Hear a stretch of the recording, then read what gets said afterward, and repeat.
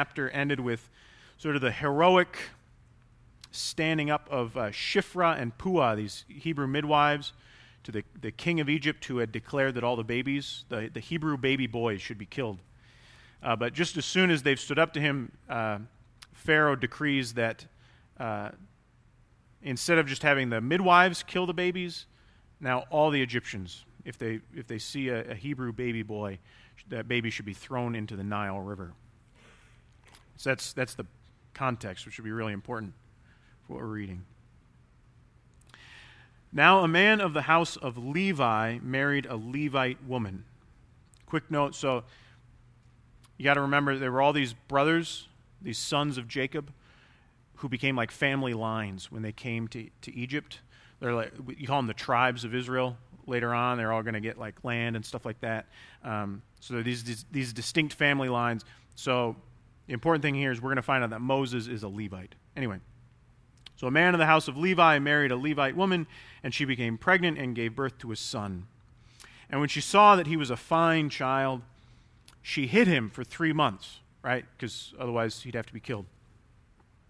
But when she could hide him no longer, she got a papyrus basket for him and coated it with tar and pitch, and then she placed the child in it and put it among the reeds along the bank of the Nile. So she followed the order, kind of, right? She put the baby in the river. She's a smart one. Anyway, and then his sister stood at a distance to see what would happen to him. And then, of all people in Egypt, Pharaoh's daughter went down to the Nile to bathe, and her attendants were walking along the riverbank, and she saw the basket among the reeds and sent her slave girl to get it, and she opened it, and she saw the baby, and he was crying, and she felt sorry for him, and she said, "This is one of the Hebrew babies," which she, of all people, should know means I'm supposed to kill this baby. But instead, the boy's sister comes and asks Pharaoh's daughter, "Hey, shall I go and get one of the Hebrew women to nurse the baby for you?"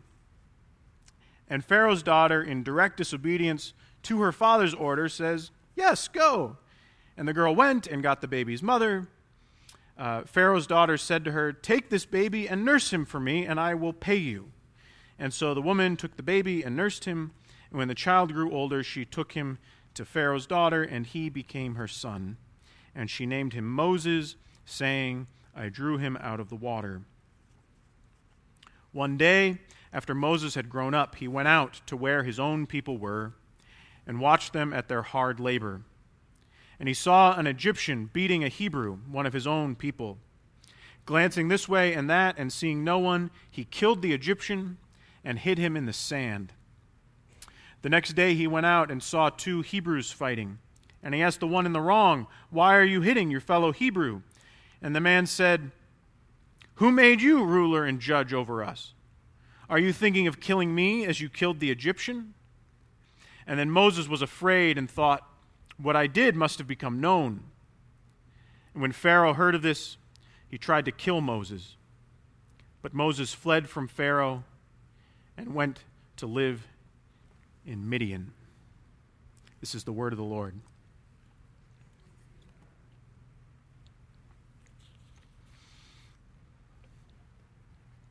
There is a very old story contained in the writings of the Akkadian Empire.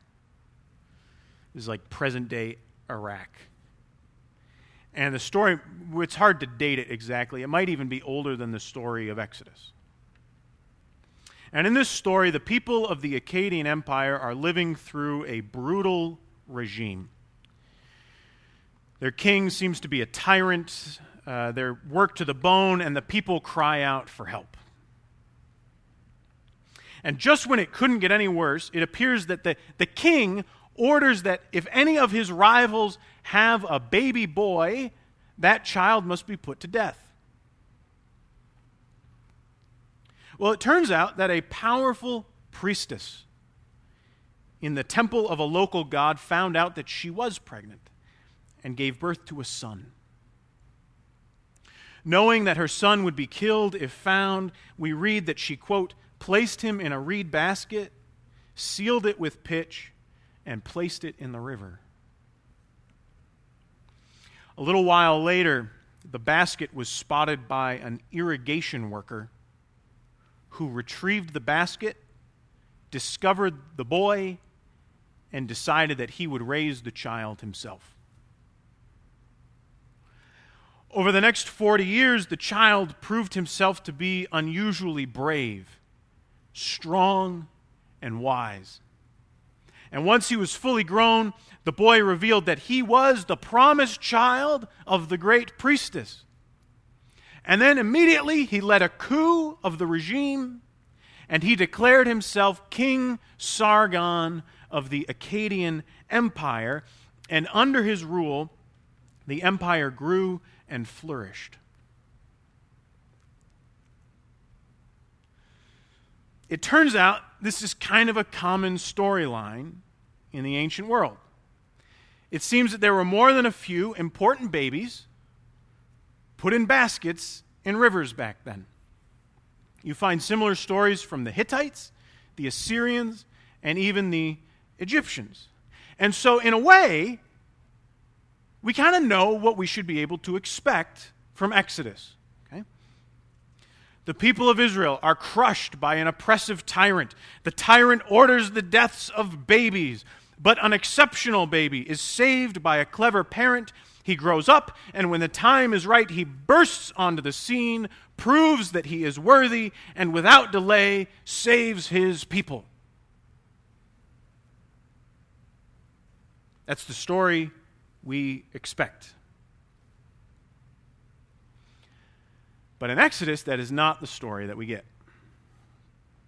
Yes, we get a baby in the river, and yes, he is raised by strangers, and yes, he eventually leads his people, but pretty much every other detail is wrong. For starters, the baby is supposed to be from a great family. Okay? A family sort of destined for this kind of rescuing, but Moses is a Levite. Now, maybe you remember the Levites in kind of a positive way, right? For the role that they took on later on in Israel's history, right? They were the ones who took care of the temple. And you might remember, they don't have their own chunk of land, right? So all the other tribes have their own land, but not the Levites. But do you remember why they didn't get their own land? It's Genesis 35. Levi, he's the original Levite, finds out that his sister has just been attacked in a nearby town. And immediately the attacker's father reaches out to make things right with the girl's family. But when Levi finds out what happened to his sister, he grabs another one of his brothers, they trick the town, and together he and his brother kill every man in the village.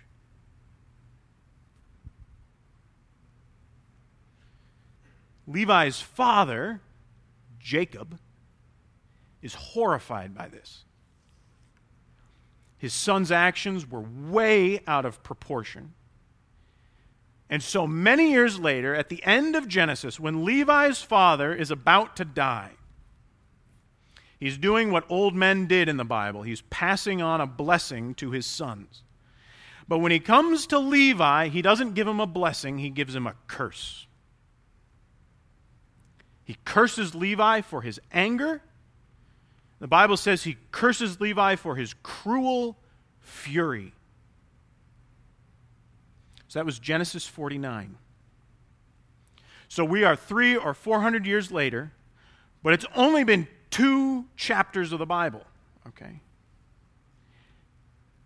And all we know about that tribe, the Levites, is that curse. All we know is that of all the tribes, they're kind of the worst. Like, they're the hotheads, they're the disappointments, they're the losers who mess everything up by overreacting. They're too dangerous to get their own land. All right, so that's Moses' family legacy, okay? Basically, this is the last family that you'd want your hero coming from.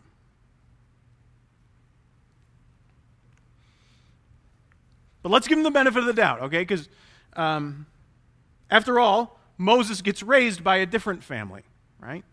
He gets raised in the home of Pharaoh. This could be very good. He'd get a really good education. He'd get good training. You can imagine, he'd probably build trust with Pharaoh. of all of his peers, all the other Hebrews, he would be like so well positioned to maybe like negotiate some kind of peace or some kind of freedom, some way to release his people, right? This is perfect, right? So this is a very hopeful moment in the text. You can see the potential good that can come from this. And so finally, right, he's fully grown. For the first time, verse 11, we meet the adult Moses. Right, this is his big reveal. This is the part in the story when all those years of preparation and connections are going to come together, and Moses is going to prove, I am not just another Levite. I am worthy to lead my people.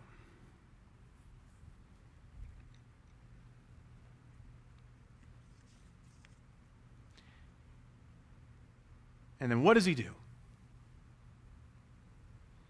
He does just about the most Levite thing he could do. He sees a Hebrew getting beat up by an Egyptian, but rather than just stop the fight, he looks here and there, premeditation, right? Then he kills the Egyptian and secretly buries him. In other words, he does exactly what you would expect from a disappointing Levite. And one of his fellow Hebrews sees him and calls him on it. And the Hebrew, right, who Moses is supposed to be rescuing, is like, dude, who are you? I saw what you did. You're no leader of me. Right? And so the people he's supposed to save have now rejected him. It took him like 4 verses, okay, before the people that he was supposed to save have rejected him. Oh, and then things get especially bad because Pharaoh finds out, and he orders Moses' death. This is great. Remember, the whole benefit of him being raised by the Egyptians is that's like maybe he's going to give him like these connections, he's going to be able to work some angles, help his people out. Instead, the king issues a death sentence for him. And now Moses has to run away to the desert just to save his own life.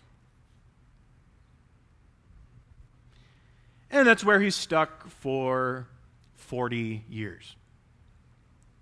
Not saving his people, mostly just saving himself. Let's just say this is not how the story is supposed to go. One of the things that the commentators have noticed about chapters 1 and 2 of Exodus is that it is a really grim picture. And so there's a storyline. There's a very hopeful storyline of this rescued child who's going to grow up and then rescue his people. And chapters 1 and 2 kind of remind us of that story, but mostly just remind us of that story exactly enough to make us extra disappointed with the actual details of this story. It's like, seriously, God? This is the guy? Like, this is your plan? And in the coming chapters, it really doesn't get much better, right? Moses complains that he couldn't possibly save God's people. I mean, he doesn't have the credibility, he doesn't have the skills, God should send somebody else. It looks like the whole thing is going to fall on its face.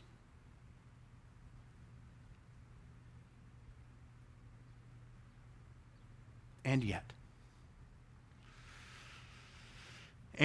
dear friends of Jesus Christ, this is the miracle of Exodus. As difficult as the plan is, as disappointing as Moses often proves to be, as much as this is completely against the script, it worked. It took an extra 40 years. And Moses was never really, King Sargon material. But God got the job done. God got his people out of Egypt. And I think this story is meant to give us a lot of hope.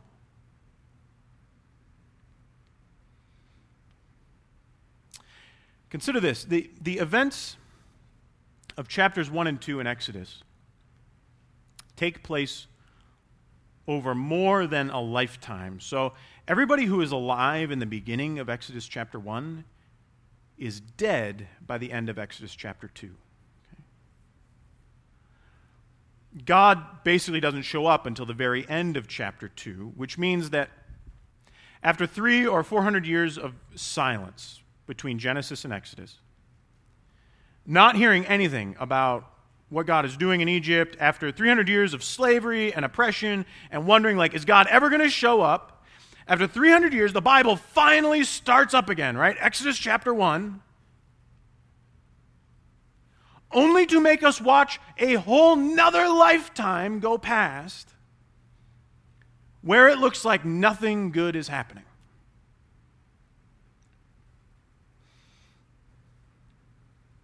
Wait a minute, why is this encouraging? This is why it's encouraging, okay? I think it's encouraging because I think it's real. I think this is the experience of a lot of us, all right? We look around at the world, or we're taking an assessment of our lives, and for some of us, it feels like it has been a lifetime since God has done anything good, right? It feels like a lifetime of silence, dead ends, disappointment.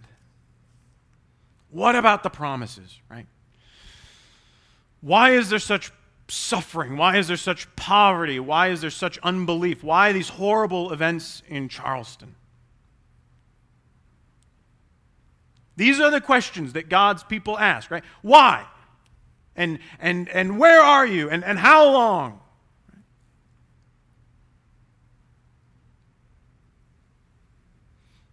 They must have been the questions of the Israelites, right? I mean, they heard the stories about God talking to their forefathers and doing these crazy things, and it's like, God, where are you?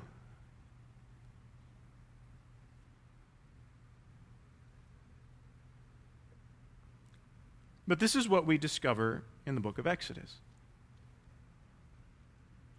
Even in the bad stuff, when it seemed like hope was lost,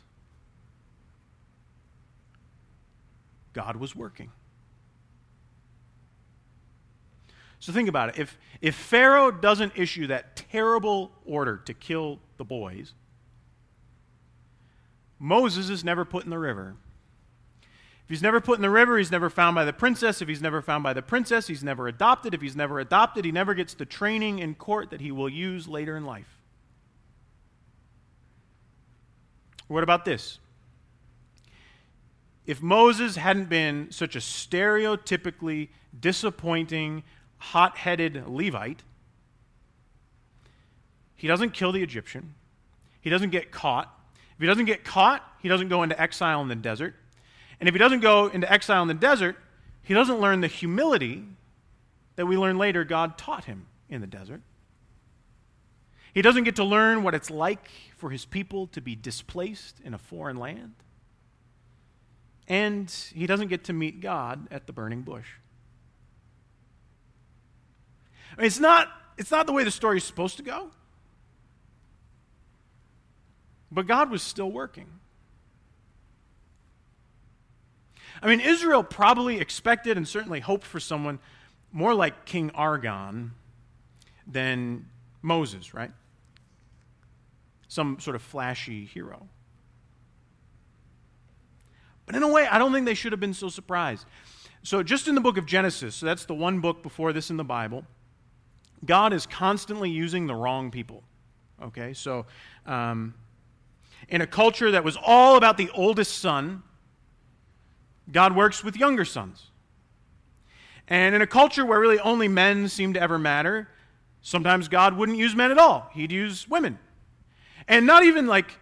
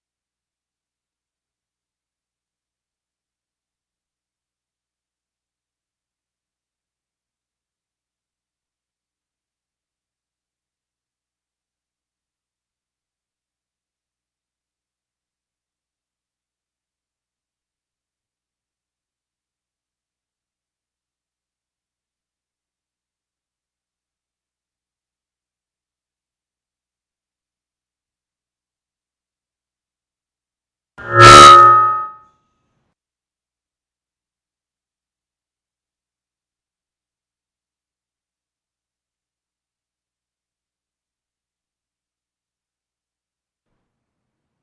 love this church, but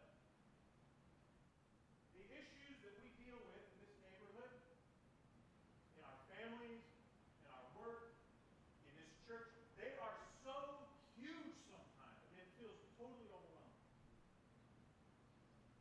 And a lot of us look at these situations around us, the poverty, the racism, kids who are struggling, marriages that are hurting, friends who don't believe, and we're waiting around for some King Sargon, right? Some all-star from Central Casting to lead the rescue. But at some point, we need to realize God doesn't go to Central Casting. He's like, oh, you got some baggage. You got some skeletons in your closet. Oh, your family's messed up and your faith is kind of wobbly. He's like, wow, I bet I could do something awesome with you. I mean, maybe you're thinking, this racism stuff, it's such a big deal, and our church needs to do something. I can't wait till we get a director of diversity to lead us